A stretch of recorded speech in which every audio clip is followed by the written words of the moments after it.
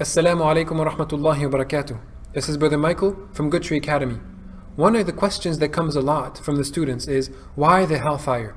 Why would Allah threaten us with punishment? Why would Allah even create the hellfire in the first place? Many reasons, but one of them, a bird needs two wings to fly, right?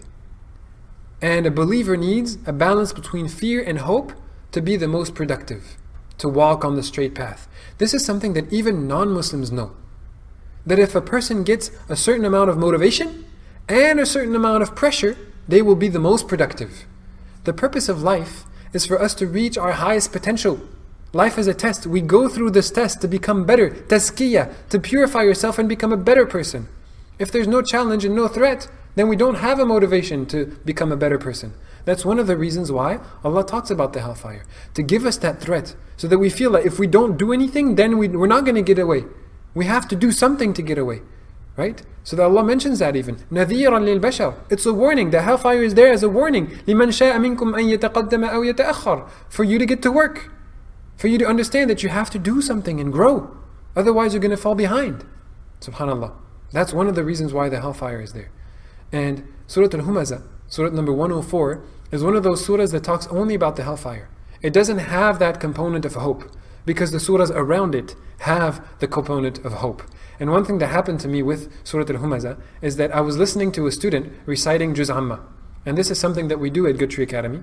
We make students recite an entire Juz without interruption to show mastery, to show that they've mastered the Juz. And so I'm listening to the student from Surah Al-Naba all the way to Surah Al-Humazah, no mistakes. I didn't even have to stop him or make him go back or tell him, wait, say this again. Nothing. The whole way smooth. He gets to Surah Al-Humazah and he says, كَلَّا لَيُنْبَذَنَّ فِي الْحُطَمَةِ نَارُ اللَّهِ الْمُوقَدَةِ. He skipped an ayah. I was about to stop him, but I said, no, let me see what happens. He finished the surah. He looks up.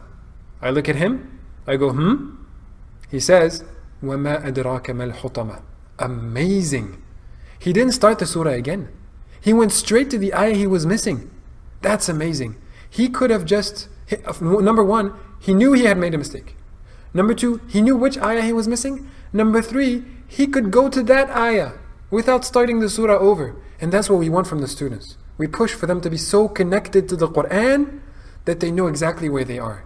If not by the meaning, because that's a long-term journey to know the meaning of everything you recite, at least by location. You know where you are on the page and how much is left of the surah.